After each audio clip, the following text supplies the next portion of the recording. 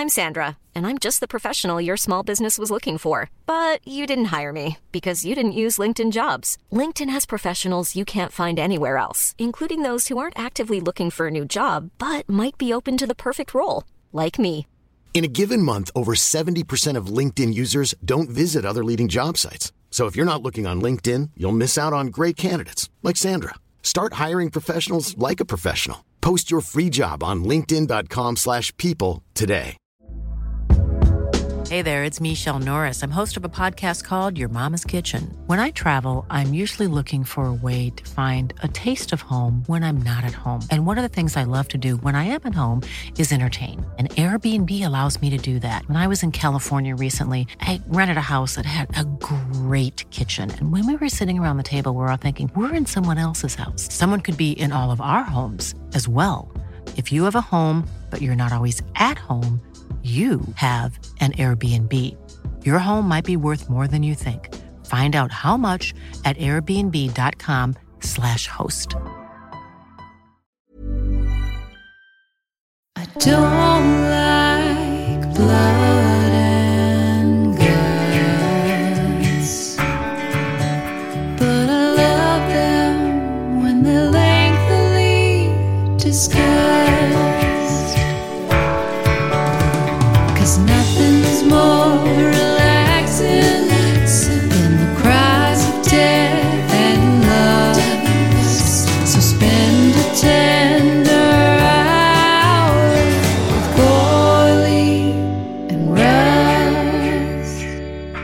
We're back. Ooh, we're back. We're back with those final D's. And when I say we're back twice because we just recorded what was probably 15 minutes of this episode only to find it wasn't recording. Hey, that's the kind of transparency that this audience loves. Full disclosure of the kind of hot mess my life has been, chaos in our schedules and all of that stuff. So hey, mine too, Matt, my buddy Matt, and also of this world. Yeah, that's right. Torn from the headlines of the world news. Yeah. Everything's a little bit cuckoo crazy right now.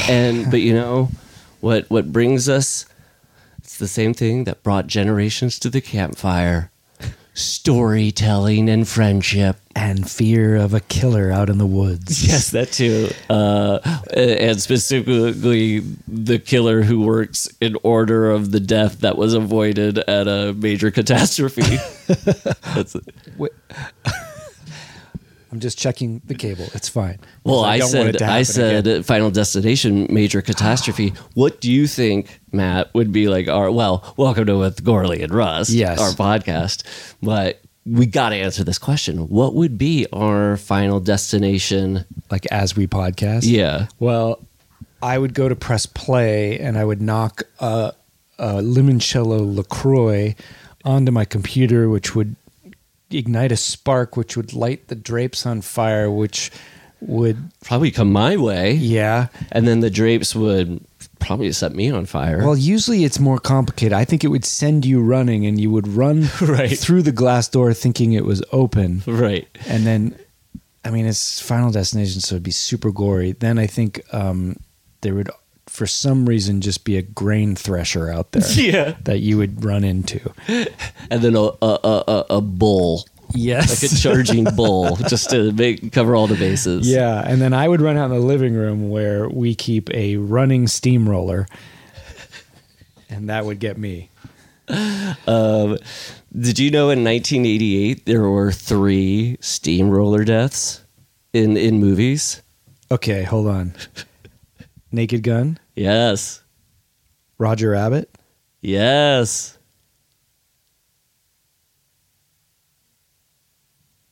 Maximum Overdrive? No, wait, what? It's a comedy, and it's not like as big of a steamroller as the other baddie, the other ones, but what is it? A fish called Wanda. Oh, right. Wow, man. What was going on? I mean, the question to ask is, when they made those movies in 1986, 87, what was just going on in the zeitgeist with steamrollers? There was some boondoggle like Chinatown is with the water where some steamroller lobby was like hitting up Hollywood. And, on Capitol Hill, there's like the Hollywood lobbies and the steamroller lobbies, and they're just glad-handing each other and getting each other like prostitutes and things like that. Yeah, they're like, the next day, everybody's like, why don't we put a steamroller in the movie? Wasn't the steamroller convention in town last night? Bruckheimer.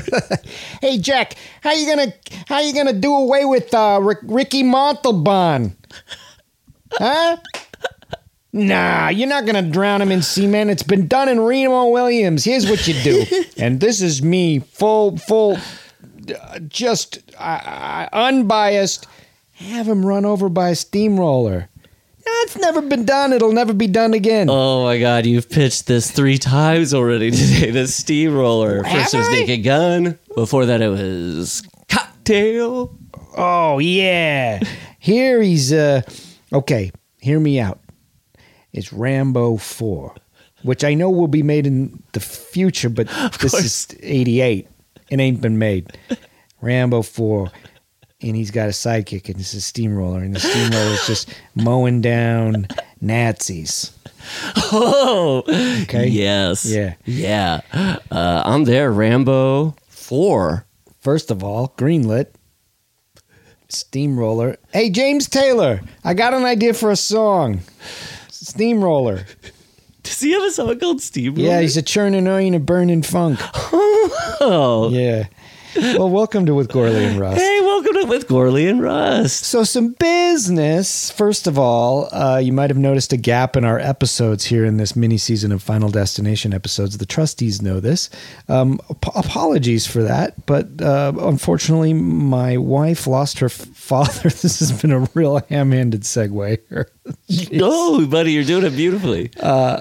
Who was just a truly, truly wonderful man. And so we had to cease recording and all other things to be with family and everything. And I want to say a special thank you to the trustees who were so understanding in us having to change release schedule a couple of times and not being able to put out as much bonus content that month. Thank you for understanding. And we have plans to do a Scream episode in the next month or two above and beyond what we already do for the subscribers as a thank you, so that they don't feel like they've missed any content. And I guess just thank you. Jeff Lund was a truly, truly lovely, warm, friendly man, and will be missed. So, yeah, I'm sorry for your loss, for your family's loss. And, you can tell how much people really care a lot about you, Matt, by the outpouring,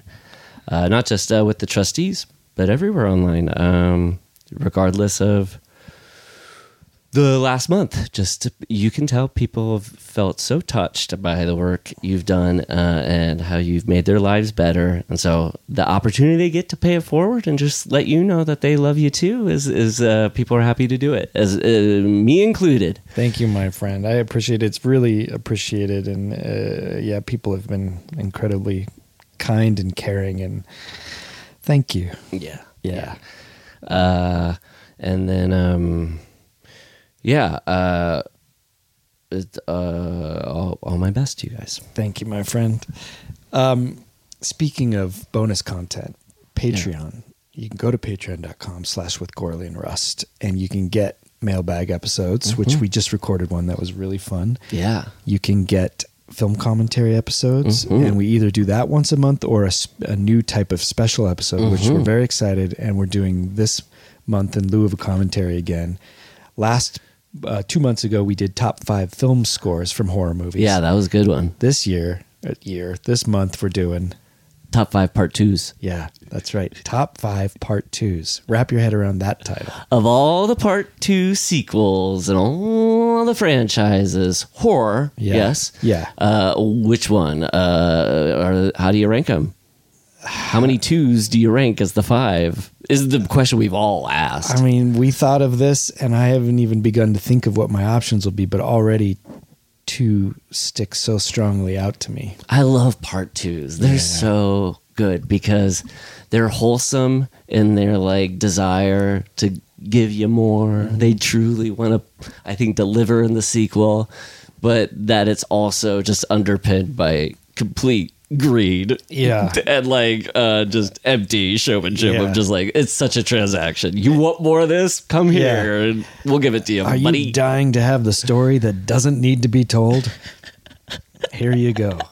Now look, just as a heads up, it's going to be pretty hard for me not to rank high a part 2 where one of the dads accuses the mom after a bird explodes that she was bought cheap a bird seed, and that's what made the bird explode in Nightmare on Elm Street 2.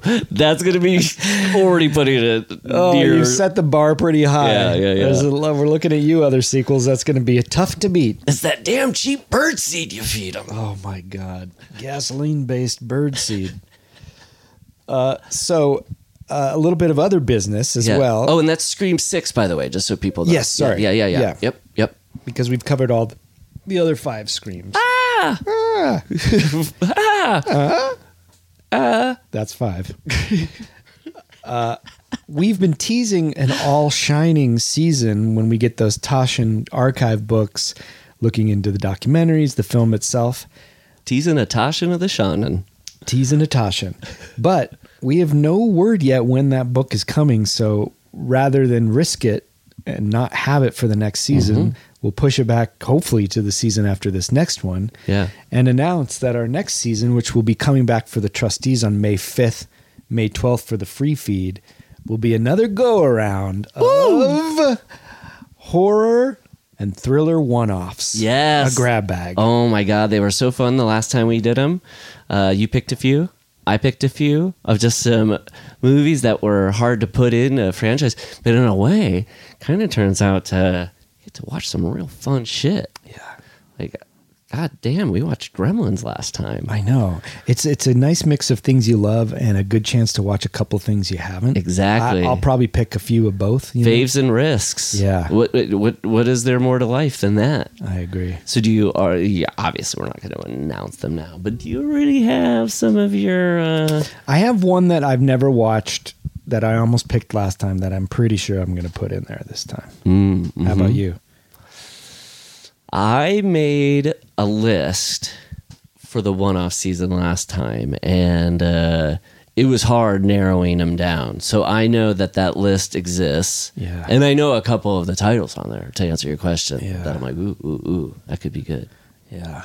I can't wait. I can't wait to see that Screamer 6. Yeah, and you haven't seen it yet? No. Nor have I. We almost got out to the Nora theater. Jones. Nora Jones has seen it. Yeah, we're going to have her in next week to Yeah. talk about what her experience was watching it. I almost did actually get out to see it. Amanda's sister was over and was going to babysit, but Glenn shut the door, locked all the doors, and wouldn't let us go.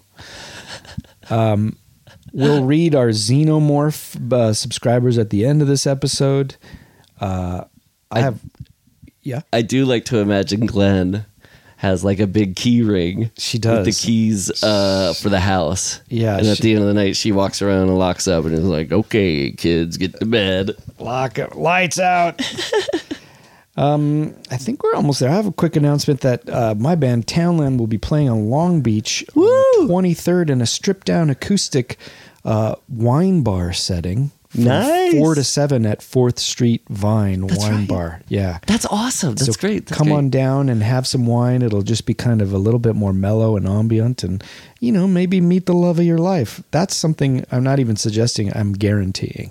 Oh, it's when Townland's being played. Yeah. And that music is in the air. You're down to find a partner, or Yeah. you're destined to find a partner. And then the music stops and you go, how did I end up with this person? Yeah, that was the Yeah. experience what Rupert Murdoch had. He just broke off that engagement because the Townland dust had left his eyes, the gold dust.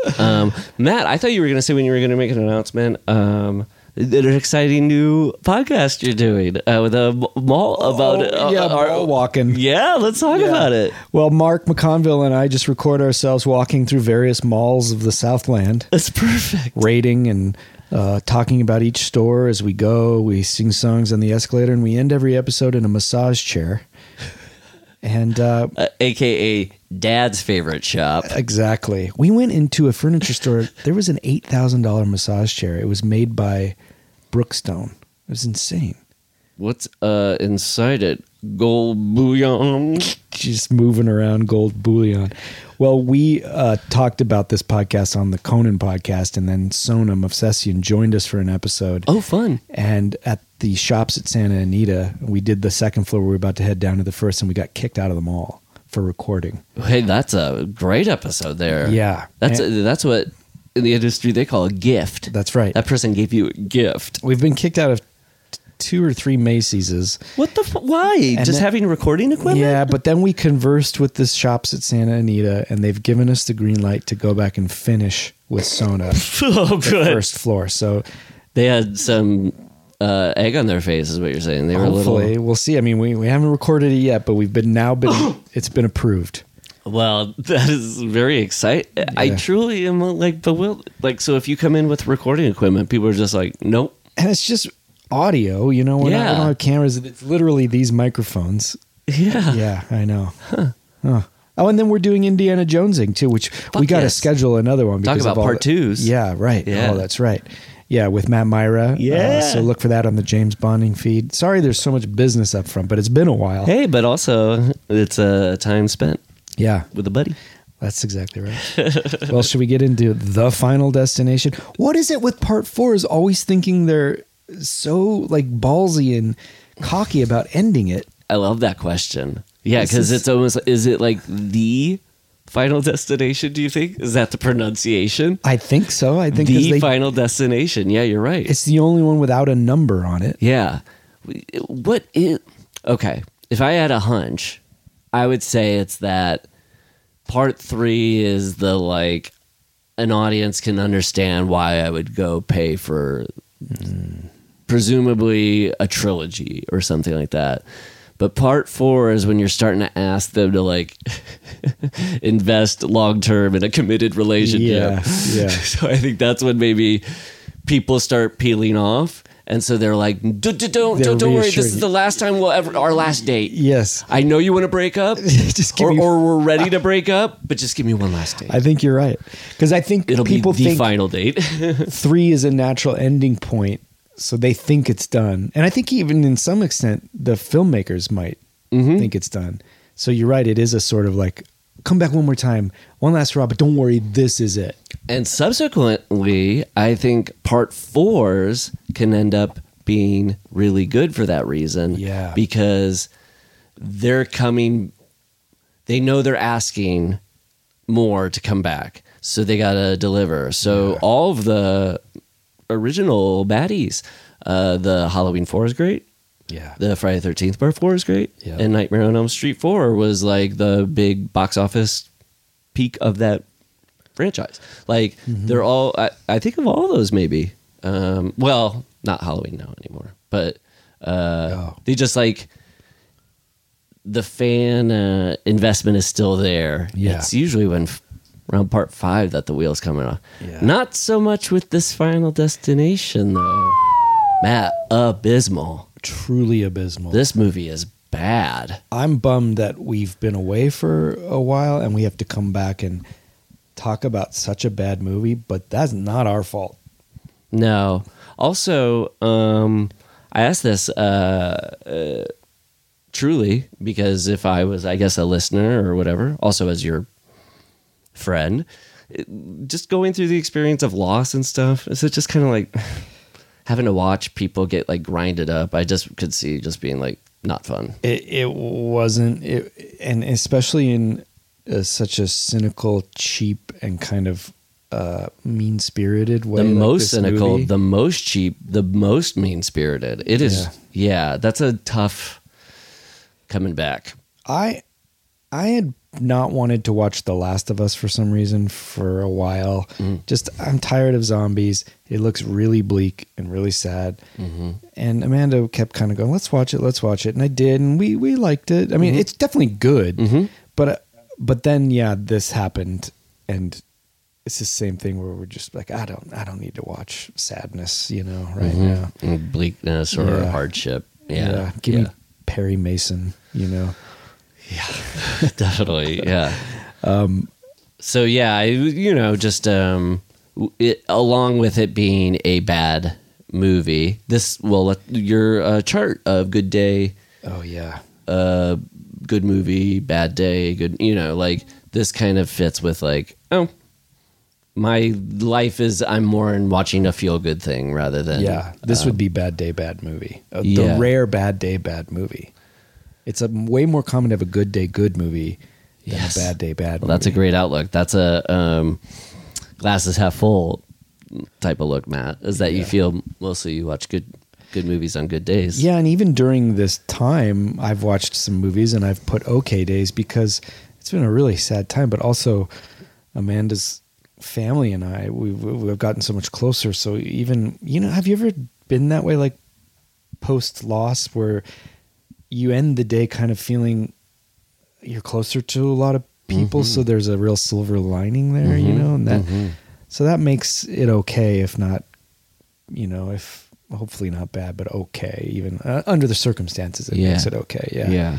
But watching this, this movie, it's just the effects, the characters, the writing, the acting. There's not. Yeah, is there anything to recommend? Talk about silver linings. Yeah, I'll try to find some, but this may as be we go. tough. But and it's funny with it being like what you said, sort of mean and cruel and vile. Yeah. It kind of did that weird thing where it's from the directors of part 2 coming back for part 4, and part 2 felt particularly mean-spirited. Yeah. Near the end, it was just like pretty misanthropic. Right.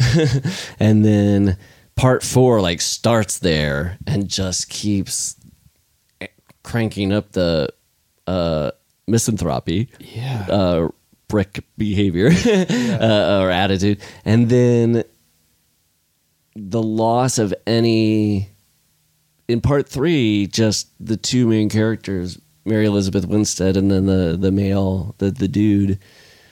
They just had such soulfulness to them as actors. Yeah. And so what that movie's choice was to kind of we're going to move through the formula at a clip, so it's like a ride and you're having fun, is all buttressed by the humanity of the actors and the performances and stuff. And I mean, they're making the choice with this to be clipping through the formula, but it ends up being the shortest Final Destination movie, but it felt like the longest because they go through the formula so quickly that by the third death of somebody who missed the accident, whatever, that's usually the middle of the movie. It was happening around just the half-hour mark. Yeah. And I looked and I was like, there's another fucking nearly an hour. And it was because they just didn't believe, there was a point where I was like, do these main characters have family members? Do they refer to the other characters as the racist and his girlfriend and the mom with 2 kids? And it's you went to their memorial. I think you would be able to, or not their memorial. Yeah. You'd remember their names, whatever. I'm sorry. That was my own little. I'm with you. What was I going to say about this? The legacy of this franchise is the deaths. Mm-hmm. And up until this movie, the finest batch of kills of any franchise for my money, above and beyond any of the slashers.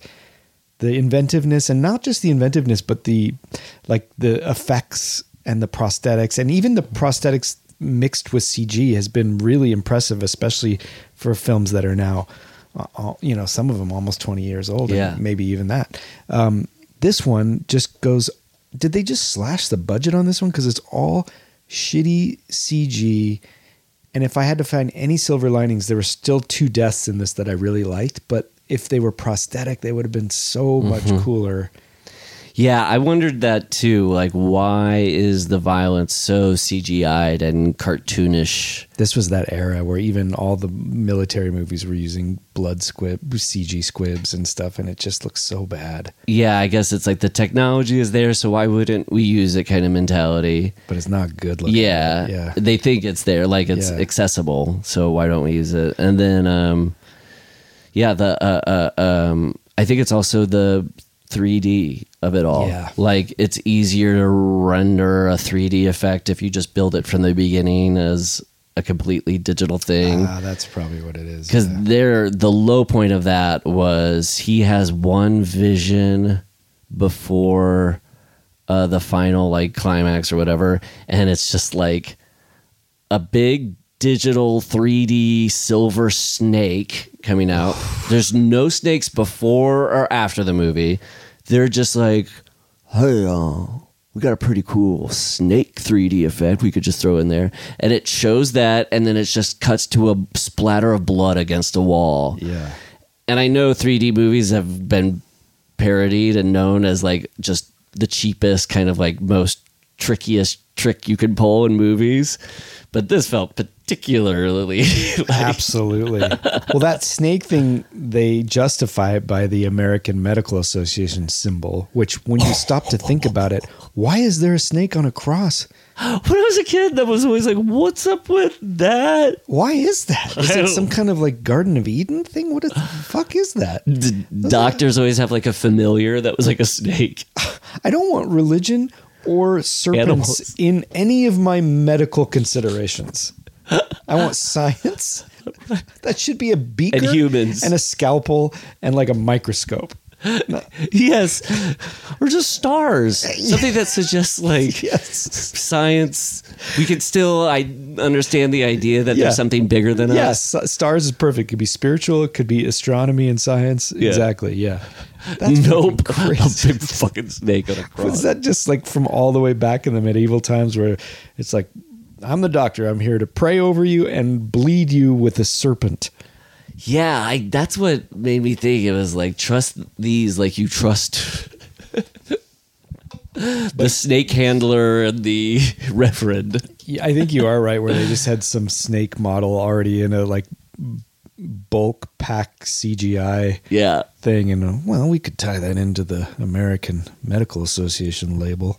And to tie that in for the kids who are listening, who aren't aware alive at the time, post Avatar 2008, Avatar was 2007, when it was such a success as a 3D movie, but more that it was like the studio gets more money because you're charging more for the 3D effect. Right. This is our little hack into getting more money from the audience. Then they started doing that really terrible. They would make movies that were not conceived as 3D and then doing. This wasn't the case. You could tell they were like, let's put in kills that can be exploited with 3D. But it was a horrible time for films because the conversion to 3D from a lot of films, but even then going to a theater and the standard one's not available, so you have to see a shitty 3D. I hated it. Yeah, the part where it got most curious for me, that I was like, how would that have worked? There's a part at the end when they're at the movie theater, when they're trying to show what's happening without somebody's gloves on. Yeah. I was like, I wonder what that looked like in the actual movie theater if you watched The Final Destination. Would your 3D glasses just do that effect? I doubt it, but it was funny to... Maybe it's like opposite 3D where it goes backwards. There was mentions of the... Well, we'll talk about that when they talk about going to the movies and stuff, but when you were saying it was a low point of movies with like the 3D kind of chasing gimmick that was happening, that isn't going to really last beyond theatrical distribution. Oh, and that makes me also realize that was another way to get people out. You can't do this at home. But then remember there was a series of 10 years or so where all smart TVs, like we bought a Samsung and we didn't buy it for this feature, but it came with the 3D option. Or no, it was the Blu-ray. Yeah, This was a there was a Blu-ray time where I player, guess yeah. they were like, and it's so big, people want to and do so this at home. we had Avatar, and we had those special 3D glasses, and each one of them had to have its own battery because it was doing that like polarization thing. And so yeah, I guess we watched Avatar and Pacific Rim maybe once or twice in 3D and have not touched them since. Yeah, it seems like it's cooler to see it when you're with a bunch of other people, right? And it's big. I never enjoy 3D. Yeah. I never do. I guess the Avatar thing's a little different because it's done well, but even then, just I have to wear I'm sure you have to wear the glasses over your glasses. And Yeah, what a nerd. Me, I'm saying there's no point that I feel more nerdy than I know. I'm like, I'm gonna put my beat on that beat. out of my way, Six Eyes. Also, I love the thing that would happen with masks when we were wearing masks. Yeah. Oh yeah. And the glasses fogging it up. Yeah. Now, maybe I'm wrong, but I feel like I heard zero bitching about it. Most people who had to deal with that, didn't complain about it. And I was like, oh, because they're fucking used to having to have this thing on your head to help. Yeah. I don't mean bitching about masks. I mean bitching about the fogging up of the glass. Well, I think probably also people that wear glasses are, I mean, just a huge generalization, but No, it's what I was getting at. I'm just saying, their life has been defined in a way by, I can't bitch about this thing that's happening with my eyes. Yeah. Who's going to care? Yeah. Yes, it's more about I can't fully articulate what's going on with my eyeballs. So if it's fogging now, whatever, more of the same. And let's just be honest, as one, glasses wearing people like myself, I skew more towards a nerd thing than I do any kind of macho man who generally don't wear glasses as much as the nerdier type people do. And those people probably see the logic behind stopping the spread of a pandemic. And so I know. there's probably some correlation there, I'm sure. Yeah. Well, the Final Destination. I want to start with some Logo Loco. Sure. Because is this standard for New Line? I hadn't seen this version where the film strip edges are flying towards you, or am I just not remembering? I guess that's the 3D. They were like... That's what it is. But the thing that I'm thinking is that they look like ladders coming at you, like bad luck, like don't get under the ladder. Ooh, that's cool. Or the ladder on the fire escape in Final Destination 2 is like, don't let that get in that's your a silver lining. The opening titles of this movie are little references to past kills. And just the X-ray, seeing how it all happens to skeletons. I really enjoyed it. The music was god awful. Oh my god, that what is that? The metal or hard rock of new metal? I couldn't even tell you. Go away. Late stage Bush administration hard rock. Let the bodies hit the floor level kind of. Yeah, but just also say what you will about that type of music. This to me felt like a real cut rate version of that. Well, it just seemed like a little on the nose because they were singing about crashing and power and final hour. Those were some of the words, and I was like, somebody got the assignment about it being a racetrack movie. Well, we'll write down crashing. Freddie means fire.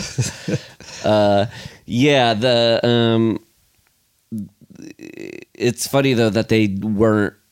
I guess for the 3D to come out, they didn't want it to start how the normal New Line is, which is makes sense. No, but that could have been cool. Ooh, it's coming. Oh, but and this is, as I mentioned, the shortest.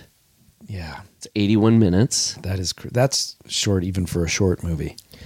It's welcome. Don't get me wrong. No, totally, especially with this. But I think there's some MPAA official. It has to be 78 minutes. Is that right? Or else it's not a feature film? You can't release it as a full-length film. Halloween H2O also ran into this trouble where they're like, damn, this movie might be too short. Really? And I think I mentioned before, the spoof movies always run into this. So that's why, much like this movie too, just trying to get it to 80 minutes feels like the cinematic equivalent of 14-point font. where you're like, I need to make Wide this paper. margins. Yeah, wide margins and 14-point font of filmmaking. But the spoof movies are the worst because the credits are literally like wide margined. But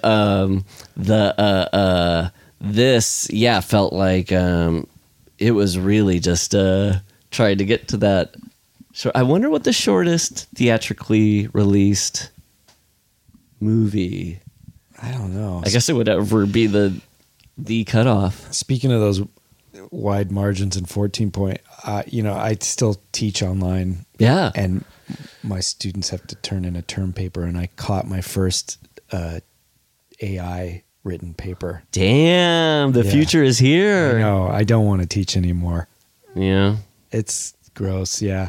How could you tell? What was it's not like did it I'm say so savvy beep that boop? Basically the person didn't even proofread it, and it gets to a paragraph that goes, as a language model AI, I have no emotion, so can only tell you the pragmatic observance of this. Oh, wow. That is true laziness. A person who doesn't even proofread their AI. And they would have, anyone who's going to do that in the first place isn't going to proofread because they're cheating, probably. They're not going to graduate. Yeah. But so this is some sort of, Yeah, it was depressing, frankly, because I think that if they hadn't have done that, I wouldn't have necessarily caught it. I would have definitely thought this is an oddly worded, and I would have copied and pasted in Google and checked this site called Turnitin, because I definitely, sometimes when you're reading them, you can go like, this is taken from somewhere, and you Google it and you find it. It's easy. But chat is not to be found anywhere because it's new material based off, But were you saying it's like depressing because the AI was regurgitating it in a way that a student would? And yeah, otherwise it was written, opening body conclusion. It was written as a passable paper. And frankly, some of the papers not plagiarized that I get are, pretty tough reads. So I would have just thought, oh, this is someone who doesn't quite have full grasp of like nice prose and flow and stuff like that. But I don't think I would have questioned it. Well, it's funny because there was a bit of a debate recently, I think, with the WGA of whether they would allow AI writing in WGA scripts, and I don't care. And the WGA said, sure, AI, people can use AI elements. I believe, I could be wrong, but I think that was where they fell. And for me, the reason I didn't give a shit is because I'm like, this is a snotty, shitty, whatever thing to say. But it's just like, I think probably a lot of people in that guild are some form of algorithm that ingested what works and then dispensed the thing that they know would be workable and create, like, there's a lot of AI already happening there. Certainly the writers of this film just fed the first 3 into a computer. Yeah. So it's like, bring them on board. Who cares? Yeah. Good point. The mean streak of part 2 continuing in part 4, but also just whatever. The thing that I've kind of liked about these Final Destination movies, one, the gaps are pretty long between the sequels. There's like big 3-year hunks. So when we get to do these, you get to see that whatever that thing is that we've talked about since the beginning, of getting to see how a decade kind of unfolds. However, the fashion has not changed. No, these still suits that are too big. Yeah, and just the way the girls and the boys are dressed, it just all, the music, everything feels early 2000s with these. Yeah, I think it still has its foot in the Audis because it came out in 2009, but I bet it was made in 2008. Yeah. So it was also, whatever, if we're kind of tracking the mean-spiritedness in this movie. Hold on, there's a construction person outside. Of course. Just take a quick break. Yeah. We'll be right back. With Corley and Rust.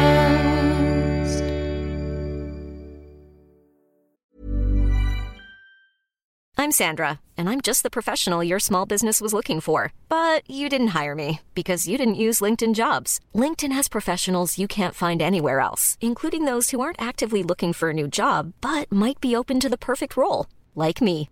In a given month, over 70% of LinkedIn users don't visit other leading job sites. So if you're not looking on LinkedIn, you'll miss out on great candidates like Sandra. Start hiring professionals like a professional. Post your free job on linkedin.com/people today. Hey, it's Ryan Reynolds, and I'm here with Keith, co-star of my upcoming film, If, only in theaters May 17th. Do you want to tell people the big news? All right, I'll do it. Sign up now and you'll get unlimited for $15 a month and 6 months of Paramount Plus Essential Plan on us. MintMobile.com/switch. Upfront payment of $45 equivalent to $15 per month. Unlimited over 40 gigabytes per month. Face lower speeds. Videos at 480p. Active Mint customers by 531.24 get 6 months of Paramount Plus Essential Plan. Auto renews after 6 months. Offer ends May 31st, 2024. Separate Paramount Plus registration required. Terms and conditions apply if rated PG. With Corley and Rust. We're back. Misanthropic. Well, I was just saying the getting to see all these movies together, sort of over a 9-year span from 2000 to 2009. I think it's sort of like you get to see the beginning and the middle and the end of that kind of way of thinking. Yeah, it'll be interesting to see how the fifth one comes down. The fifth one I've heard is good, so that's good. Yeah, that's good. Some people I've heard online say the fifth one is their favorite. Oh, thank God. I was worried it was going to continue to descend after this one, because this was rough. This is how you know this is such a bad movie. Mm-hmm. It does my least favorite thing with the exposition. It begins with someone saying, "Tell me again why we're doing this instead of going to a movie." Yeah. That sort of thing of just... That was the first bell ringing of, that this is going to be... Yeah. Tell me why. You can Remind me again, brother, why Dad's not here. As your wife and husband. Just say, this is your surprise? You took us to the races? I wanted to go to the movies. Even that's not good. No, you're right. Remind me again is so bad. But even what I suggested is horrible, because why would she wait to say it till they got there? Still, that's better. Yeah. It also is bookended by that character's terrible dialogue, probably like 5 minutes before the end of the movie, or 3 minutes before the end, similar to the 3 minutes in the beginning of this, when she says, I'm like, I can't imagine an adult in 2008 writing this line where she's trying to get his attention at the end of the movie, and she goes, "Space cadet, come back down to Earth." Yeah. Space cadet? Yeah. When was the last time you heard somebody go like, "Hey, space cadet"? I mean, I think it was if a movie made a choice where like that is the fucking best thing you can say is "Space cadet back down to Earth," I'd be like, I love this movie. It's just I don't think this movie was doing it because they were the bro character in this has. I know he's supposed to be unlikable, but you can still do this and have a likable, unlikable character. Have a fun, unlikable. A rogue's charisma. Yeah, there's nothing fun about this guy. Ooh, and he says like, "Ooh, we lost a real hot MILF." Oh. I don't. Yeah, it's hard to play that charmingly. And then the racial stuff, where we've talked about this time and time again. Of if you're going to do this, you have to earn like a quality of content to be able to handle racial issues. And they're just trying to make this guy immediately bad and killable. So they have him say the N-word, which is N-word, and then a huge red swastika. There's just, it was interesting to me because we do talk about, in subsequent sequels, the victims are people you want to see die. So you're cheering on the bad guy rather than the people in it. And I was like, this is a total like throwing down the gauntlet. Yeah, prime example. And almost like conceived as so. Must have been, yeah. Like, because they were also making the character reading the AA book, like, so sympathetic that he was going to be killed by that guy. Like, that when that guy died, it made it such a, fuck yes, I'm so glad that guy's dying, which is just really different than the relationship in the first Final Destination movie with all those people. You're like, I don't want that teacher to die. Or in part 2, you're even like, that guy who won the lotto, he's just trying to get through life the best he can. He doesn't deserve what's happening in this kitchen. But yeah, and she said too, remind me line, she goes, I thought this was actually cool about that the choice was going to this or a movie. Mm-hmm. Yeah. Because I was just like, oh, that's cool. People are sitting in a theater on opening night and they had this conversation in their head of like, let's go see a movie tonight. Okay, we're going to make the choice to go. And now they see a group of young people having that conversation. I didn't know the movie was going to end in a movie theater. So I think that's probably why they were bringing that up. So then later when she's like, let's go to that movie, it would make sense. But that beginning just promised a way more clever movie than I thought. Like, I was like, oh, this whole thing is going to be like, hey, what difference are you guys coming to this horror movie than people who come to a racetrack and like hope to see an accident? This is like what we're going to kind of investigate here. And it was not bad. Like, it's so quickly. And then when you're so used to such good set pieces in the beginnings of the prior movies, and then you see a racetrack like this, you do go, oh, this is going to be fun. What happened? Because that person directed part 2, the best, the opening. Yeah. Highway it scene. just all seems phoned in, and that's the problem with this series, is that it's the most repetitive of any. I think because Scream really repeats some stuff, but it's iterating on itself and it's commenting and it's playing against it. This one now is just truly repeating, and even to the point of like McKelty, is it Williams, I forget, getting hit by a bus as a nod to the first movie. It's just also empty, and so there's just no, it's not building, it's actually subtracting on itself. It's diminishing returns. So the and then the fact that the monster, which you could go, okay, by Friday the 13th part 7, it is about the monster. Yeah. Well, that's okay because Jason looks effing cool. Yeah. With this, you can't even, because it's a wind. It's not an entity. So it's really hard to even kind of like hook into that aspect. I know. And then what kind of the fault of that opening thing too was just like so lazy. Yeah. The gas thing just knocked over because wind blew it over. I was like, guys, this is the fun of the Rube Goldberg thing, is this. They looked down, the thing they sat on just cracked. Okay. And then the worst one was like the race cars are going by and the screws are becoming unscrewed by the motion and vibration. I thought it was like the devil demon thing. Well, it was that. Yeah, right. I That guess. was so but dumb. it was just, I was like, you're pushing it so hard. Like, if there was any, like, the thing of, like, verisimilitude that you could find in Final Destination movies was, like, I can maybe be in a situation where this freak accident could occur. But I'm like, I know screws can't unscrew. I know wind can knock over things, but... Yeah. They should have gone a different direction. Like, this opening sequence should have happened at a miniature golf course. And so some kind of truly Rube Goldbergian thing happens where the ball rolls down and some old lady trips and her walker hits the windmill button on the side and the windmill chops someone's head off. And then, you know... But also that it's innocuous, that like the surprise freak thing happened because them going to like a race car and immediately saying, I want a crash to happen. Can it happen? Could it kill us? No, there's a fence there. Yeah, a chain link fence. Yeah. And the fastest they've burned through this. I mean, like by minute 7, 10, I think they're already... He's had the vision. He's been out of it. He's pulled them out of the thing.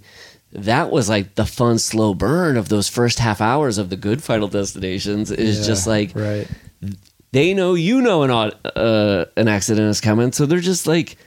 It's the best, some ways, with horror movies, the best parts are the first half hours. Yeah. And they would make, and so when it's just like, guys, you're spoiling like all of this to get through just milk this race car thing a little bit more. And the CG, the deaths are, I think, maybe intentionally more comical this time, but they don't work that way. The physics go too far. They go into the...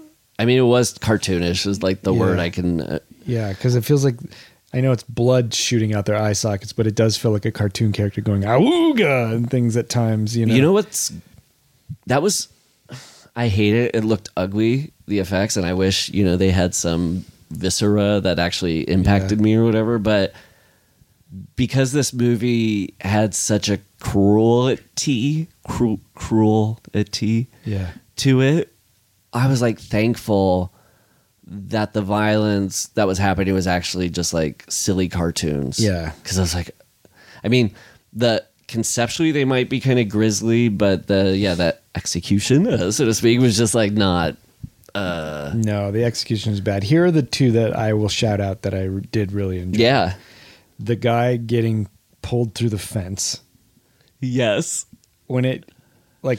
He gets blasted through it, it pushes him up against, and then it goes thunk, yeah. thunk, and then one of the pieces fall out, and you see through it. That was pretty amazing. And when he first hits it, he gets kind of like lacerated in the pattern of the fence, but then it starts oozing through, and then like you said, one of them pieces falls out. There's like 3 surprises in that. It was pretty when he got good. hit, the hit, and then the slide out. That was and then I did like the pool kill for the eruption of all the blood and guts just shooting up out of whatever machinery that was. That one was hard for me, man. Yeah, that one was really because hard of the way he drowned. And just drowning plus that was the hardest Final Destination death I think I've gone through. I was really just wanting it to end. I'm sorry.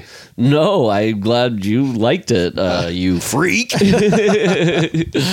No, it was just too intense. I thought what was interesting about it, I guess, was that whatever the term, I don't know if it's intercutting or cross-cutting, when you're going back and forth, like that it was with the car wash and they were saving her. I was like, they're doing a new wrinkle to this thing. But because I was trying to think of another time that they had 2 going at the same time and one is getting rescued and the other ends up. That was somewhat interesting. I like the escalator kill too. Yeah. Well, of course you would. A mall walker. Oh yeah, you mall walker. The escalator was cool, and just having the whole concept of a climactic ending in a movie theater and mall is awesome. And then also with race car accident. I don't know. It's also it's the first time one of the main accidents are like I've been on an airplane and conceived, what if a plane blew up or I was on a plane and it crashed. And a roller coaster, I've been on a freeway and I've been on a ride. Yeah. And I've been to like events, speedways and stuff, but it's just like, it's a harder thing to also just go, everybody's been there, everybody's had this experience. And I'm curious to see what part 5 is. I don't even know what the event is of that. It was, I guess it was kind of funny, that a car crash happens in an explosion and an entire engine block can fly through the sky, separated from the car as it's one piece of motor, and land on a woman. And then what was the very end when she was like, I got out, and a tire bounces Hanna-Barbera style. Her? Wild. I also like that in 2008, 2009. The thing that gets most of the people is crumbling infrastructure. Yeah, it's very telling. And it wasn't executed well, but I like the idea of really showing the grotesqueness of a trampling death. Yeah. Because in movies, you see people get trampled and it's always like, bah, boo, and it looks more funny or something. But this would be like, if you actually could explore in a movie how a trampling death happens. That I couldn't watch. That type of death. No, I wouldn't either, but a good movie could do it. Yeah. But I wouldn't want to see it. I noticed too that this guy has been the best after having the vision, letting people know he just had a vision. In the first 3, and I'm not saying that's a good point. I'm just saying the first 3, everybody's kind of like, ooh. And this guy was like, guys, listen to this. I'm just having this really freaky deja vu thing here. Let's get up and go. I've been seeing a lot of CG snakes. You guys seeing these CGI snakes? And then the credits. Yeah. The 3D credits that show the previous kills. I did like that. Yeah, I noticed that the guy who made part 2 put a lot of part 2 kills in there. This guy. Then they go to that coffee shop. Death by Caffeine, pretty good. Yeah. And a very 90s looking coffee shop. Yes, it is. It was kind of stuck in another time. I expected old who's the guy in Friends at Central Perk? Oh yeah, Gunther. Yeah, I expected old Gunther to walk by. Yeah, and it's two couples, right? And this is kind of a format this movies kind of have done. Yeah, but it's such a weird. It's like one's a couple, one's an ex. And spoiler alert, it's pretty wild for a movie where the four main characters at the end, 3 of them survive. Like they don't at the very, very end, right? Know? But like, and I just couldn't. Not that I want stereotypes out of my characters, but the girls in this specifically were so kind of underdeveloped. Yeah, not knowing even what their worlds were. Existed outside of each other or outside that racetrack was really well, because it's just such a shitty movie that they have the 2 dudes and you have good guy and douchebag. Oh, but 2 good girlfriends. Yeah. So they can't even develop the girls enough to make them stereotypes, is what I'm saying. So if this were a good movie, you would want girls like that with nuance and men like that too. Yeah. But this is just they're just there to be in underwear. You know? Yeah, they're both underwritten. Yeah, underwear wearing underwritten underwrit. And that main guy kind of like a nothing, right? You know who I thought he was at first? Did you watch Nathan For You? You thought he was Nathan? No, but there was the episode where they did the fake Bachelor reality show, and the guy they hired for the host who was very Canadian. Who ended up being like, at first, that guy in the Nathan For You, you're kind of like, oh, this is just some guy, some kind of greasy guy, but you end up really on his side, you know? And so I kind of was pulling for this guy, but it's not him. Like by the end, when he was trying to like save the day and get to the movie theater before it blew up and killed the 2 girls, I was like, oh, horror movies, thrillers, they're just not really, they don't fully feel horror thriller when it's just a lone dude doing action stuff. Then it just feels like an action movie. Yeah, and a shitty one at that. Yes. And no Candyman. Yeah, and they said it 5 times. No, what, where do we, oh, yes, you're right. No reoccurring actors from previous installments. No, and none of these actors. A shout out to Clear Waters, though. Yeah. A little character shout out. Yeah. With the bus stop sign. Other than McKelty Williams, no actor I ever recognized from anything. No. And he was pretty underused. We'll get to that scene. They must have really lashed the budget. Oh, I didn't even read the notes on this one. It's been such a crazy month. Brantley, you're the best. Yeah. I don't want you to think we... Oh, of course. Yeah. Normally I read the IMDb notes. I read Brantley's. It has been all I can do to even watch this movie, but we'll get back. Don't sweat it. It's the final destination. That's true. But I am curious to know, are there like stories behind how did they do this? Movie this is? How did this happen? I'll bring them up as we talk and see if there's anything. Yeah. Oh, so the first... Oh, the memorial scene. I just noticed when you're comparing a franchise's installments against each other, I was like, I guess they're doing a night memorial instead of a day funeral. Yeah, and the next day, and all these people that were survived this accident are fine just going back there the next day? Let's give it a few days. Yeah. What? This had more money than the previous entries. 15 million more. Uh-oh. Because they made it in 3D. Jeez. So 3D cost that much, huh? I went toe-to-toe with Zombies Halloween 2. Oh, Same day. wow, that was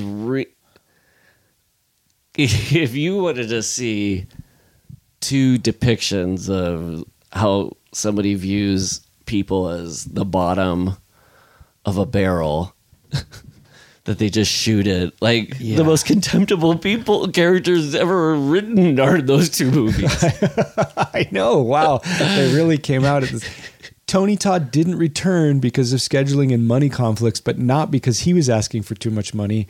The 3D was so expensive, they just didn't have the money to meet his normal quote. That's sad. That is like also so sad because, it's like you have something in actual 3 dimensions, human, that you can cast. Yeah. And will bring the power that a special effect can actually go beyond it. No, we're going to render 3 dimensions and pay more for that. Originally titled Final Destination Death Trip. That's a pretty good title, although it has nothing to do with this. Yeah, they weren't on a trip. It's the one. It's the opposite of a trip. You're watching other people trip rapidly around you or in front of you. This was not shot in Vancouver. It was shot in New Orleans. Nolans? Nolans? Okay. Yeah, I did notice, I guess, a lack of sort of the ambiance or whatever, the atmosphere of the other Final Destination movies. Although when that guy gets out of the little pool house by the pool, and it was supposed to be like, this guy's living the life, and he stepped out and it was just kind of like a gray overcast day. I know, and it kind of like not quite appealing public/park pool. That was like pretty... retirement home pool, or what was going on there? Yeah. Again, guys, we spent money on the 3D, so we're gonna have to use this pool, the least cinematic pool, where you wouldn't even imagine cabanas to be. No, I think they were probably not. That's my favorite song from the 70s. Cabanas, where you could imagine the cabanas to be. Hunt's death in the pool was shot over 3 days, where he had to be tied down to the bottom of the pool using a breathing apparatus. Nope. The effects guys pretty much just had to create some blood and guts for it because it was a public pool. They needed to make sure everything was water safe. So they used silicone guts with silicone paint so nothing would leach out into the water. It's also why they used digital CGI blood in the pool scene so as to not contaminate the actual water. Yeah, that's what the digital blood guy told him. Why don't you add 20,000 more bones to me? It's still gonna be hard to clean up all those guns. Jay Leno, you're doing special effects? That would be funny if he, as a special effects guy, Jay Leno was also trying to undercut people. You can use the property guy, use practical effects, but CGI will save you time. Save you time during the day.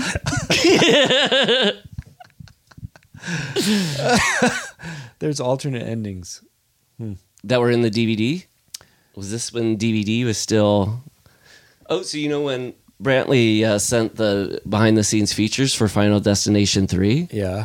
I had my own sort of Final Destination premonition. What?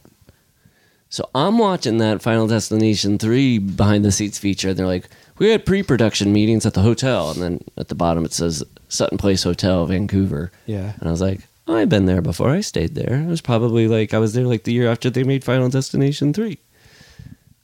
2 days later, I find out I'm going to be up in the Sutton Place in Vancouver. That's where you stayed? Yeah. Holy shit, you survived. Final Destination was telling me that this is not your final destination. Yes. And a plane, yeah, right. Wow. But I was driving along a freeway, and I 99% sure it was the Final Destination 2 freeway that I was riding on. Oh, it probably was. Yeah. Oh my God, man, you survived all those. But it was the same time of day with that kind of weird like water that's like kind of the sun shining on it, but it's still wet kind of thing that was happening. Ooh, that's cool. But I'm here, I'm telling the tale. Yeah. Ooh, but maybe that's bad if you survive something. Oh, that's right. They fully nail down the logic in this one of how this I'm works. so lost on the logic of Do what's they going know? on Does now. anybody know? What could you? What is the logic in this one? This one is they thought, You can thwart death by saving. yeah, Well, that's what they were trying to do all along. I Without, know. without making geniuses out of themselves by announcing it. What else would you do? yes, I think that because they thought you could save 8 before 7, or no, that 8 would die, number 8 or whatever. I'm just giving an arbitrary number, and 7 survived. Despite that, then the curse has been undone. That's what they thought. But what would make? Why would they hit upon that idea and go, "That must be it"? Yes, I know. And the question I wondered about it was, so when they finally do in that guy in the, they're like, there was a survivor, and that's why we got tricked, because the cowboy, and then the ceiling starts filling up and the water falls on him. I'm like, there were a billion times that this guy could have died. Why did death wait? Yeah, and why? If they're going according to the plan, he would just be like, the ambulance taking him to the hospital there, they pop a tire and the ambulance falls into a river and they all drown. Same with the movie theater, because I know he stops the movie theater death from happening, but if he hadn't, it would have happened to kill that girl. But all those other people would have died that would have not otherwise died if she would have died at the racetrack. Yes. So death, fuck you. Figure it out, man. Yeah. Just figure it out. Get a Death. system and stop touching people's shoulders Yeah, that guy doesn't like it. and unscrewing screws. The And also this movie has so many fake out deaths, like you think. yes. So it just was too many. well, remember at the God, I've done all my notes. part 3, the end of part 3 with we found out like, they didn't, it was supposed to end at the 1776 fair or whatever, but test audiences were like, oh, that was kind of a weak ending. Yeah. So then they came up with the subway coda. Right. I thought it was interesting, and just like, the Lego blocks of sequelization of just being like, we'll take this and that works. It's like, now they built that into it. Now it was like at the hour mark, you think it's all done, literally popping champagne and pouring it. It's like, we can show other ways that people think they're in the clear other than how you joke about it. Remind me again what we drink when we celebrate. Yeah, and then they it waited a while, and then it went to the next guy. Like, because they were trying to replicate that subway thing of you think you're in the clear and then you get sucked back in, but then they did it like 2 more times. And the thing that you were talking about, the character dying off screen, that I think is the low point of the franchise. The character dying off screen. The security guard. McKelty. McKelty. Oh, getting hit by the bus, you mean? Yeah. Oh, yeah. That is like, that felt like, because I noticed the vision didn't really make sense there, and people started looking different. It felt like maybe that point forward there was reshoots or additional shooting, and they couldn't get that actor because the fact that he maybe died off screen. Wait, he got hit by the bus though. They showed it? Yeah. No. Yeah. They showed him getting hit by the bus? Yeah, they're all 3 walking and he's behind them and the bus just takes him out. Am I misremembering that? No, you saw it. Oh, no, I didn't watch this movie. No, well, then I don't know what I'm talking about. I must have missed it. I was taking a note. I looked up and he was killed, but This movie inadvertently sort of like put its toe into something that would be interesting to explore, and that's the fact that that guy was trying to kill himself and couldn't because he was out of order, and that what would a Final Destination movie be like, that this thing becomes common knowledge enough and people are like, I'm gonna die, but I know I'm not gonna die next, so I might as well go do some crazy fucking Groundhog Day shit. Yeah. Yeah, that was he got the best scene in the movie. The like, I tried to kill myself and I couldn't, or like the most interesting notion. And then I thought it was going to be more with the blonde haired jock dude. Yeah. It was going to be more of a, well, hey, if I'm going out, I'm going to go out while I'm I'm going to try to do pleasurable things. Yeah. Until I die, and maybe a pleasurable thing might even kill me. Who cares? That would be like, both of those things were interesting notions that didn't get like fully explored. The beauty shop scene with the mother the mother with two kids, the woman who deserves to die because she wanted a blowout. She's like, come on, can't you squeeze me in? Fine, well, there you go. Horrible how person. dare you dare you make somebody's and she asked nicely. I mean, yes, I wouldn't do that, but it's so funny because it takes place in a barber shop, but anytime I'm in a place where somebody's like, we're about to close, it reminds me of John Polito in The Man Who Wasn't There, that Coen Brothers, the Bob Thornton movie. He comes in, he's like, I'd like to get a haircut. And the person goes, oh, sorry, sir, we're closing. He's like, boy, would I like to be in the line of work where I can turn away business. Oh, yeah. But the one time I was a waiter and we close at 10 and people come in at 9 and they'd be like, can we have a table? And I'd just be like, okay. I always wanted to leave early. They vexed my family. My dad, was a small business owner before he retired, and dinners would be like delayed at home because some fucker at 5:25 before the store closes at 5:30 rolls on in and wants to try a bunch of boots, and we'd be like, okay, or we just not have dinner with dad. Yeah. It was an ongoing frustration in our family. Was the person who shows up late at the shop. There should be the store closes at 5. Well, Disneyland does this where the park closes, but they stop letting people on rides before the park closes, I think. And they kind of do soft warnings that it's going to end. So, the shoe store closes at 5:30, but you got to get in here by 5:10. Because Amy, Ann, and Paul want to have dinner with their mommy and daddy. You didn't let me finish. Yeah. That's on the sign.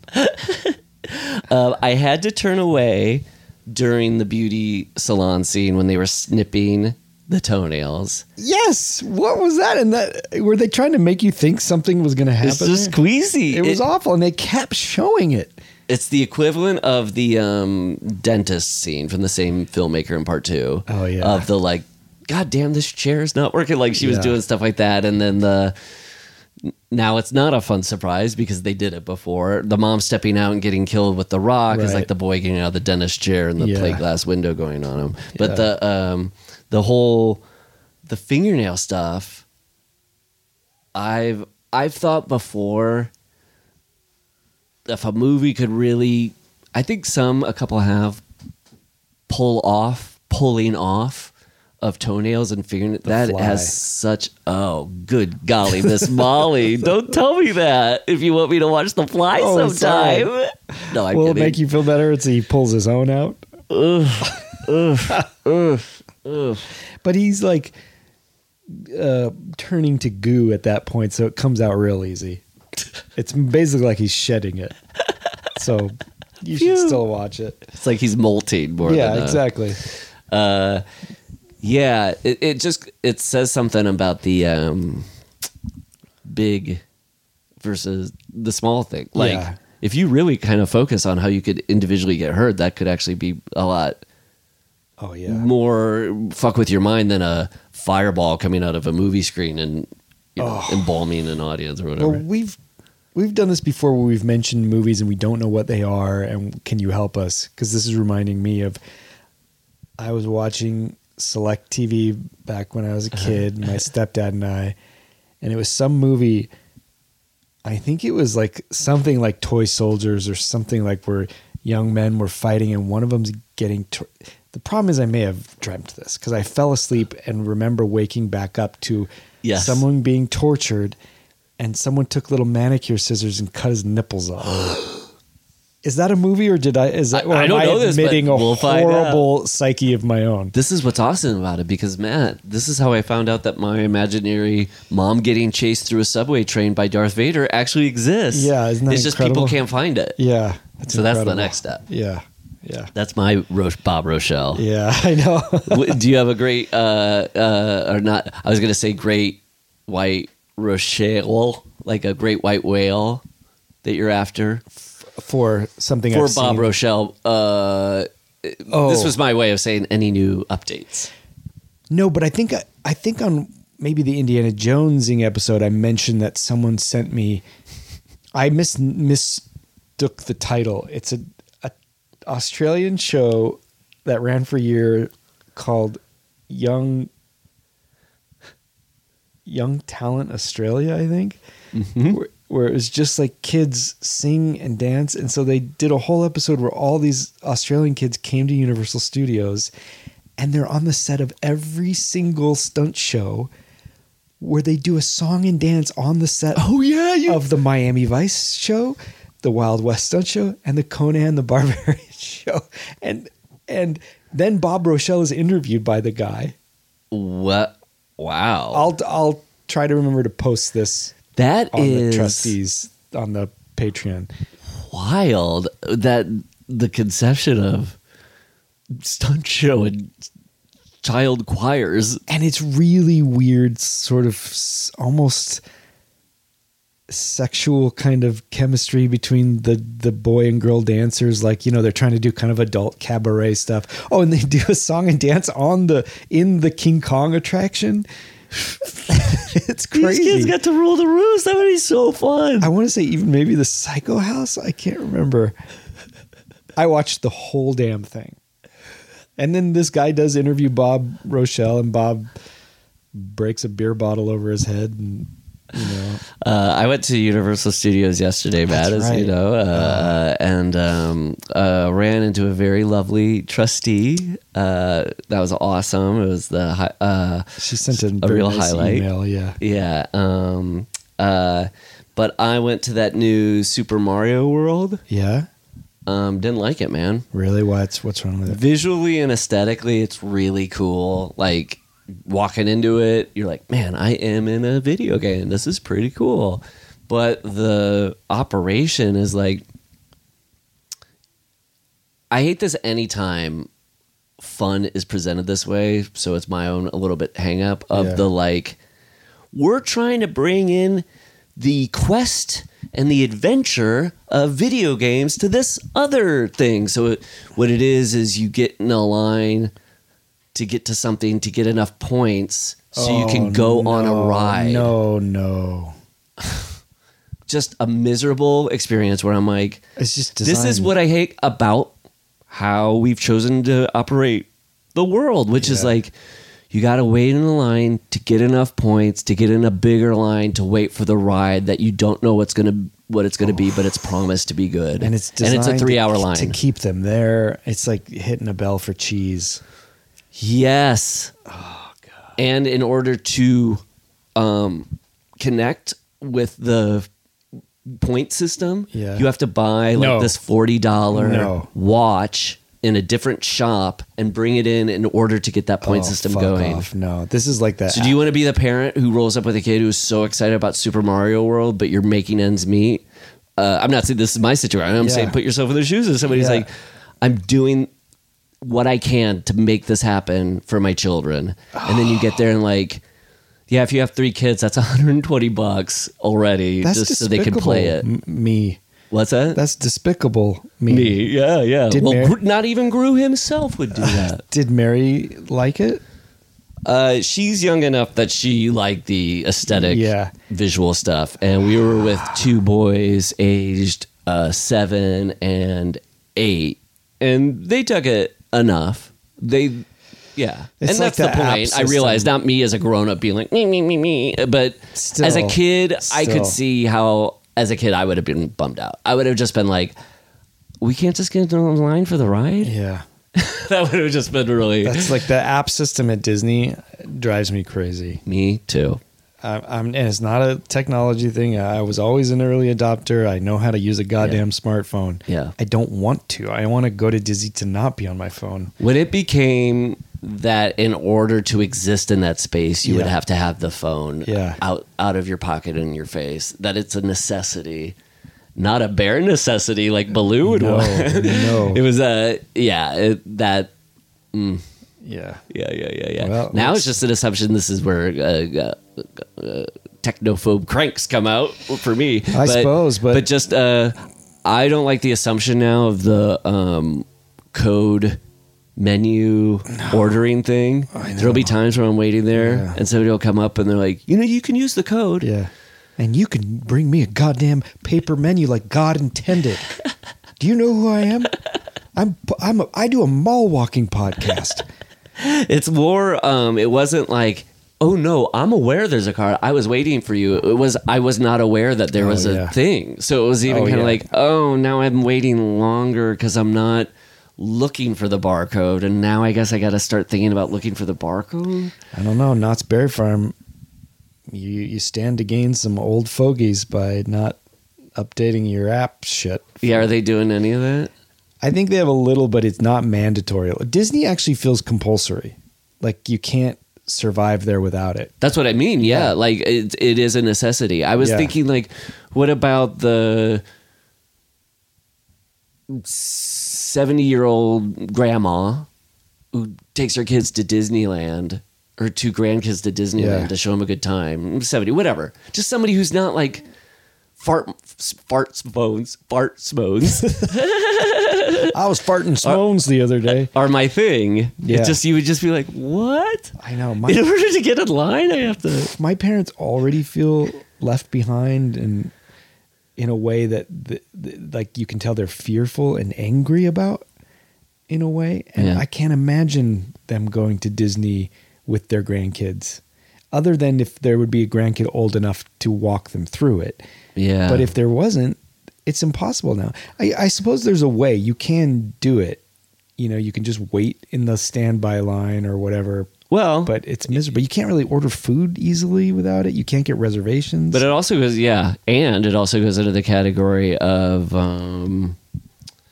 what the thing that would be ultimately, I think, a little fearful is just like, as people say, I know Disneyland was always a bit expensive, but now it is like a true, like when people go, it's a real, and the fact that, wages aren't going up along with the money that's being earned at top. That for me is the like double punch of going to Disneyland is like the necessity of technology. And then, good golly, what was I just talking about? The money. Nobody really kind of is waving the flag on TV about income disparity because nobody on TV wants people to know about it, right? So you get in touch with it though. Then when you're there and you're like, oh, everybody here, this is. For most people here, this is not like a thing of like, I throw money around and it's the experience of you go there feeling a little bit like, oh God, I think that's increasingly changing though. Well, for one thing, you have to pay $20 if you even want to get on Rise of the Resistance. And I think Disneyland and Universal is just going to be a place for upper middle class and rich people to go pretty soon. Or once in a decade thing for a poor family or a family that has to go into deep debt to go there.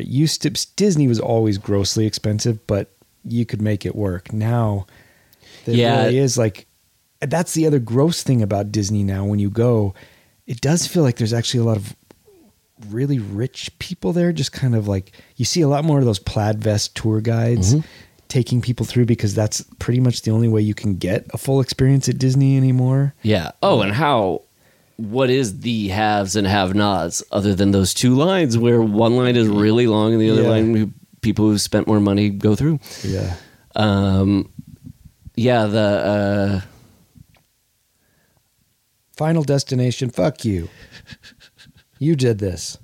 Yeah, you brought us to For this. the Final Destination. When you were just saying like a cheap entertainment's gonna get more expensive, you know, that's like where people think theatrical is kind of going. Yeah. That'll end up being more like, it won't be as great as great as in money amount, like Broadway. But that the idea that you put down a little bit more, it's what we're talking about with the 3D glasses. It's like you'll put down more money for this bigger theatrical experience you can't have. I understand that, because that also is a dying breed that I would want to support. Well, and also what's awesome about movies for all time have been, even though, you know, people talk about like, oh, a movie ticket is more expensive than it was, is by and large, it's always been a nice, cheap entertainment for the people. That's true. Yeah.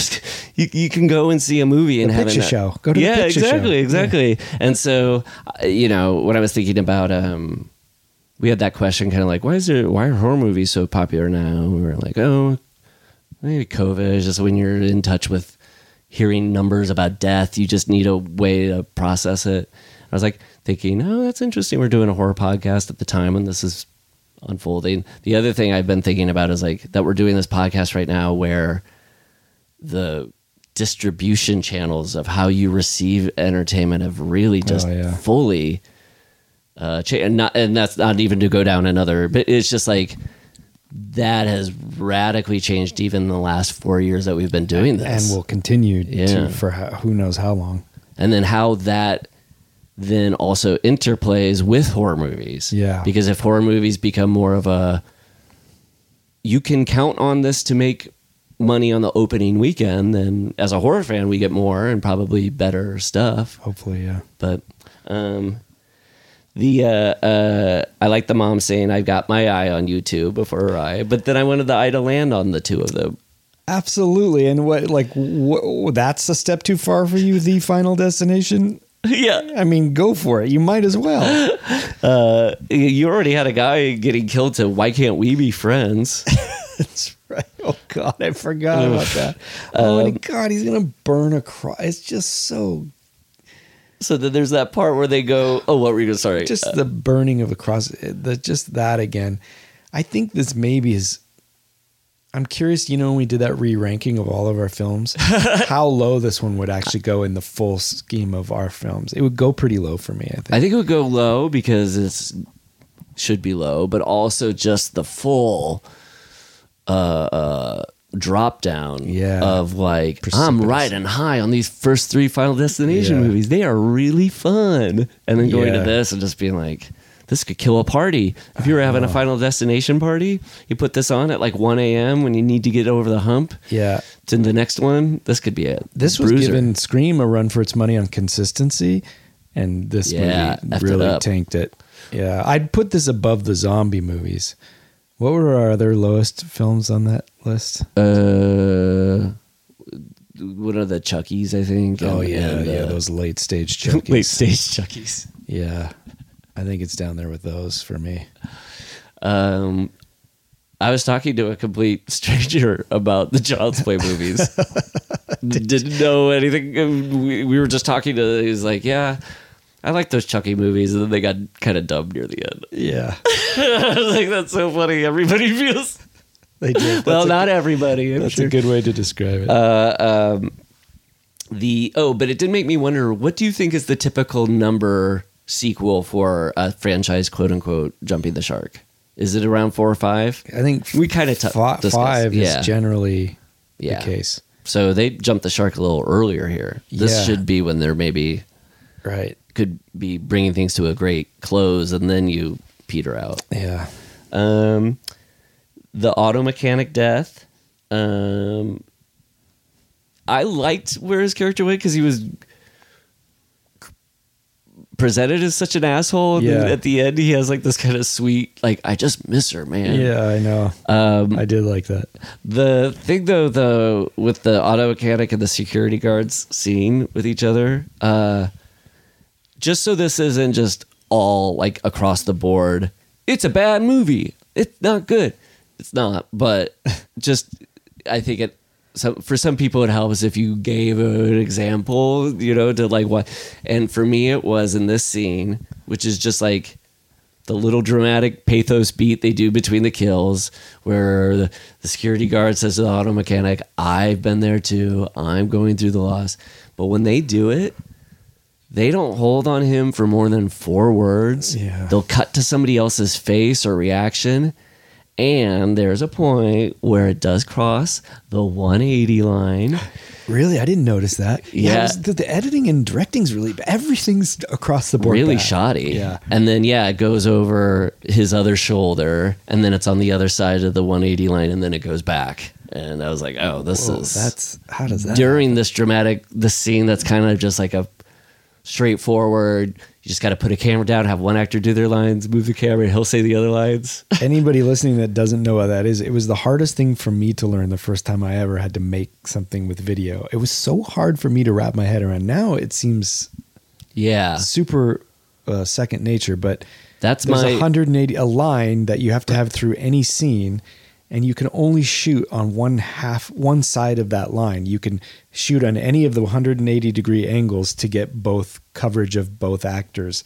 But if you cross that line and go to the other 180 degrees, by the time you put it on the screen, everybody's looking the wrong way. And it's it's like you're hopping over to other shoulders and stuff. Yeah. Yeah.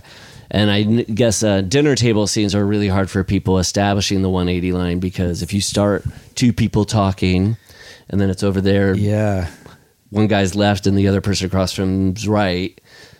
But then you move on to him talking to the other person. Well, then whose shoulder do you start favoring as the 180 line? Yeah. It's like why Casino Royale, they had a lot of planning they had to do on that giant poker game, because it was it's so static, and they had to make it dynamic and so many people and angles and stuff. That's impressive. Yeah. And then I guess use of close-ups in Casino Royale and stuff make it really good. But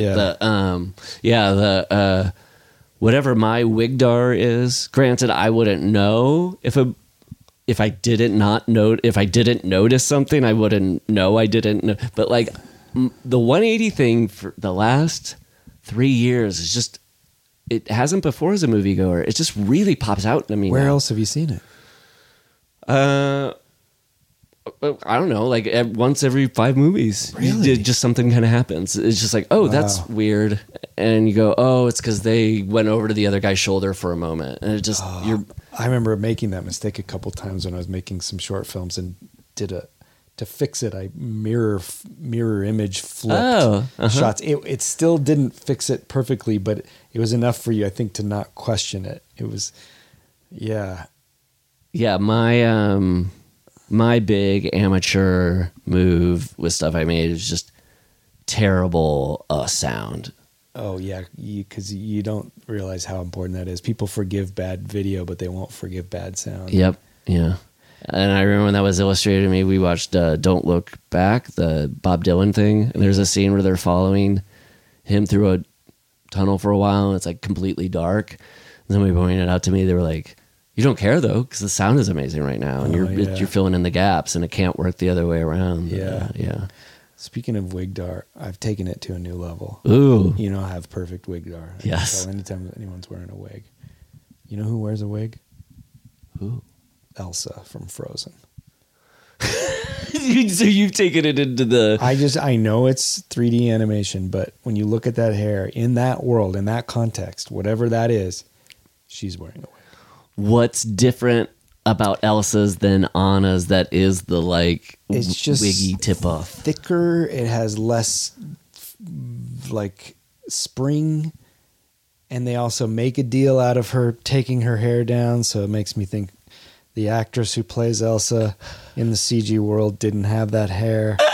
Where I love it, Anna has natural red hair. No, Elsa's kind of changes color at times, and then in Frozen 2, it's so white that it's for sure a wig. This is how much Frozen I've had to watch lately. Oh my God. That is, I totally buy that. And I can buy it that the actor who plays Elsa and then Elsa the character, both of them are like wearing wigs.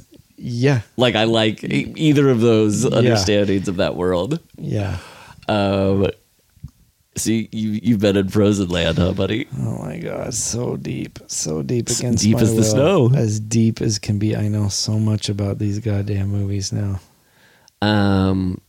Because I have a head for trivia, like when we watch these horror movies. So I've seen these so much that I eventually start reading up on them and like watching behind the scenes features. Sure.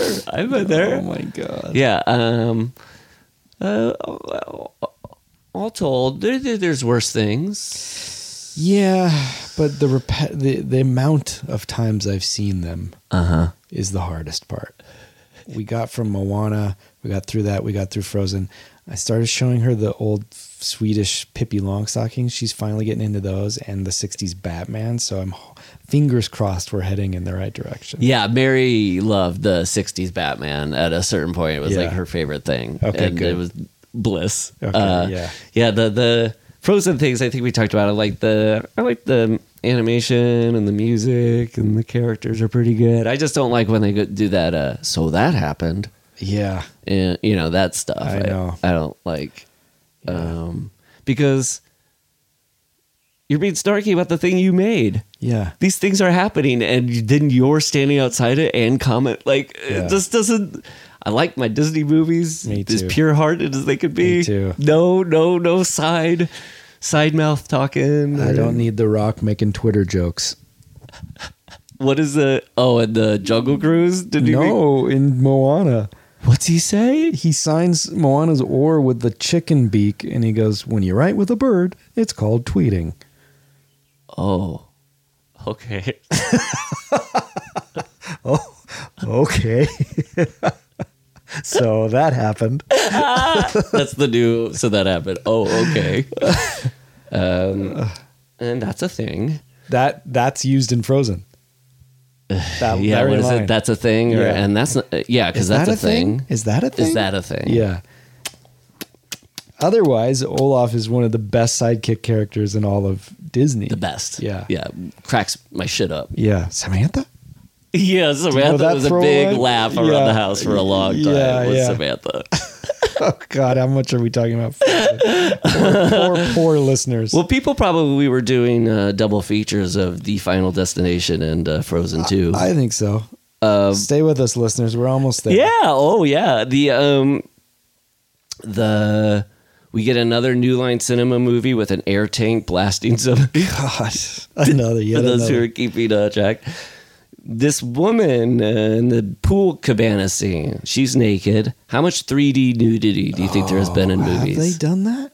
But they don't, like the breasts, for instance, They didn't aren't see- protruding more through the glasses, your 3D glasses, right? It didn't look like in that scene they would have had that element to them, but I thought, like, if a movie did that with boobs or dicks or whatever, If ever it'd there just was be a funny reason thing. for male nudity, would be a Yes! 3D boner. Yes! That'd be Oh my really God, come on. I'm sure there's probably some gimmicky schizoid porno movie that Yeah. used 3D and Oh was like, God, and it come look at the cum. like, yeah, when blood or water spurts out on the screen in 3D, everyone goes, ooh, but then that one, But what if they did like the Shrek 4D version of that? You know how like Donkey will sneeze on you and yeah, stuff? yeah, oh God. Or what if there's this group of people that go to see a 3D porn movie and the jizz shoots out and everybody goes, ugh, but then there's one person who goes, hey, They like it. yes. No shaming. I'm just saying, like it just, you learn people's kinks that way. What am I talking about? I am so brain dead. Mike, Cassidy and I, we of Don't Stop Roll Die. Yeah. We have a bit that makes us laugh. Not a bit, just a funny concept. So you remember in Seinfeld when they go pitch a show and they go, and the thing is, nothing happens. Nothing happens? That's right. Nothing. But what about nothing? But then there's nothing. It's about nothing. We were saying it'd be funny if Pornhub was like, we're getting into series pornos, and then somebody comes in and pitches, and it's like the George and Jerry, and they go like, no sex. A Pornhub series with no sex? No sex. But then when the pool boy comes, no sex. Whatever. It seems funny, right? 100%. Sold in the room. We'll take Yeah, it. much like Seinfeld. So the last things, yeah. So then, I think that it reached the lowest point of cynicism and meanness when they have a homeless man throw away a penny because he doesn't think it's enough. So I'm like, you guys reached it. You fully hate human beings. Thank God he's black as well. Yep, they got Yeah. that in there too.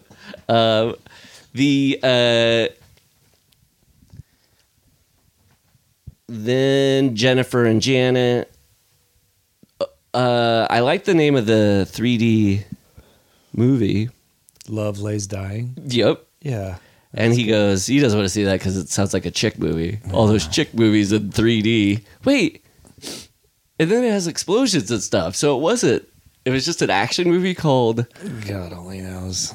I got excited when they wound up in the movie theater. And that it was the race from the... You know, I do like in like Body Double in the original Ninja Turtles movie. They have like floor ceiling stuff. There's your double feature.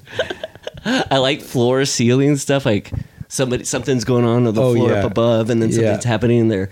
So I like that, like water filling up and then filling up the ceiling and start dripping on that guy. And it's just in a bad movie. See, Wes Anderson should make a horror movie. Wow. He could do the whole Dollhouse version of it. Maybe that's what Hereditary was with all those dollhouses. It began as a Wes Anderson. And then the escalator death. I liked what she said. The girl who died, Janet, she was like, I was meant to see this movie. And she put on 3D glasses and the screen blew up. Yeah, that was good. I did think if I was in the theater, I don't think I'd really be loving any of that. What? The sitting in a theater watching people in the theater get... Oh, right. Yeah. That wouldn't have been... It's funny, it's the same year as Inglourious Bastards, though, where there's like a theater explosion. Yeah. But this is not a... No. Well, by then you would have hated the movie already anyway, so it would have been salt in the wound. Right. I bet if I was loving the movie and then I was like, then they're going to the theater? Like right on. Inglourious Bastards.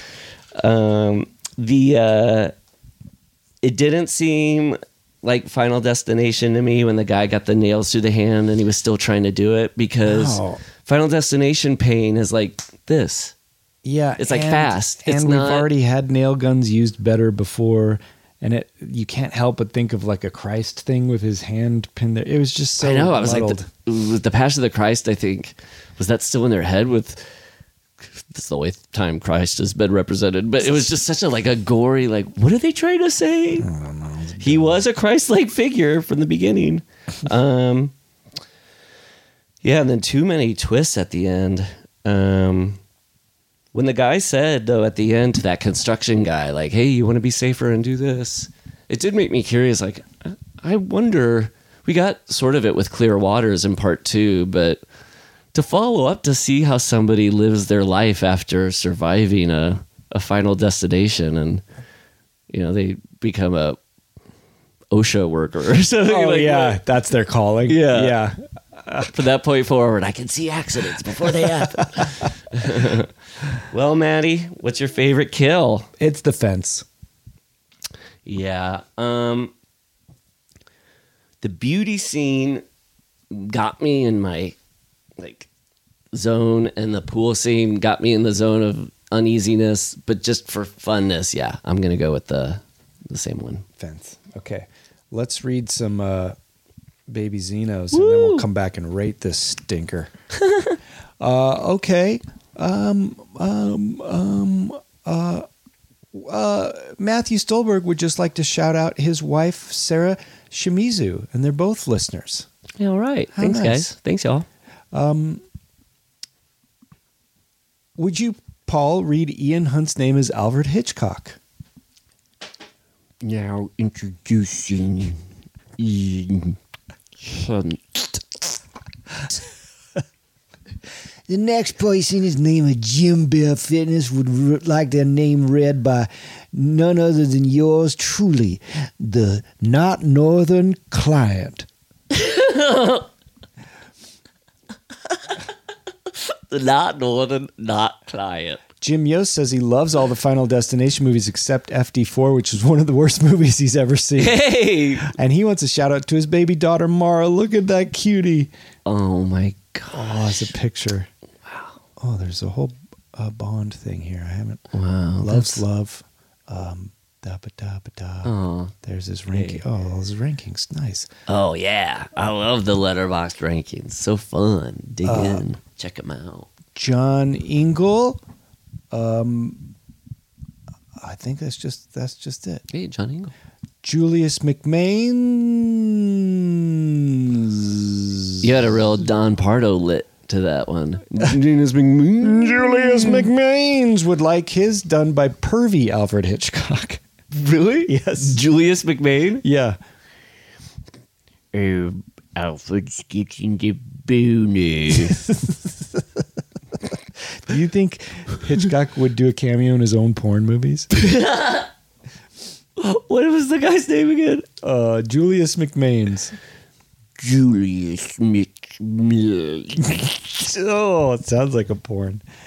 Kubich, please read Alexander Hardes and Footman. Shout out from H.R. Giger for Ben Schaefer. No reason to eat a wafer until it's safe for you to do so. Is he a poet? And he doesn't know it. And finally, Drew French would like Bradley and Terrence to read his name, Dr. Drew Spaceman French, or Spaceman.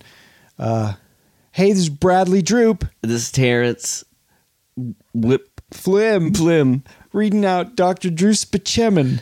Spaceman. Dr. French. Drew Spaceman. Drew Dr. Spaceman French. Drew Dr. Spaceman French. Bye. Oh, wow, we did it. Yeah. Thank you for bearing with us on those because it's been a while. So, all right, let's recap the ranks. Yeah. We got Final Destination. We both gave it a 10. Oh, you gave it 10.5? Yeah, 10.5. I gave it a 10. Final Destination 2, I gave it a 9. You gave it a 10. Part 3, I gave it a 9. You gave it a 12. Part 4? Oofta. Man, I'm going to give it a 4. That's what I'm going to give it. Really? When someone tells you who they are, believe them. Man, that's so funny. Final Destination 4 is a 4. Yeah, we believe you. Yeah. Okay. That's why they didn't want to put it up on the title. They didn't want to call it Final Destination 4 because they knew people would go, yeah. 4 out of 13, you mean? Well, we'll be back next week to conclude this season. Yes. And then back May 5th for the Patreon with some more one-offs. Should we next week have chosen our one-off films? That's fun. Yeah. Yeah, let's do that. And then on the Patreon, you can get the mailbag, which is coming out Tuesday. Mm-hmm. And then the top Top five part part twos. twos. We'll see you next time. Bye-bye. Bye. For more Gorley and Rust content, head over to patreon.com/withGorley&Rust to get episodes ad-free and a whole week early. Plus, monthly mailbag episodes and feature-length watch-along film commentaries of your favorite horror classics. That's patreon.com/withGorley&Rust. Email us at withGorleyandRust@gmail.com, and your questions might be featured on a future mailbag episode. With Gorley and Rust theme song by me, Mac Wood, and performed by Townland. You can find us on Instagram as Townland Band, as well as Paul's fantastic band at Don't Stop or We'll Die. And why not rate and review with Gorley and Rust on Apple Podcasts? It'll help us grow the show and keep us trucking through the Jasons and the Michaels, the Leatherfaces and the Chuckies, the Aliens and the Candymans.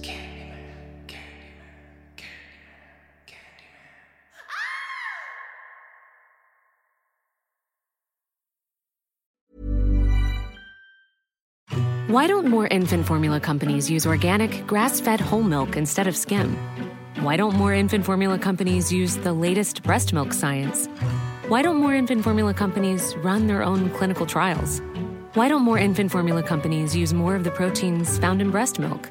Why don't more infant formula companies have their own factories instead of outsourcing their manufacturing? We wondered the same thing. So we made ByHeart, a better formula for formula. Learn more at byheart.com. Hey, it's Paige DeSorbo from Giggly Squad. High quality fashion without the price tag. Say hello to Quince.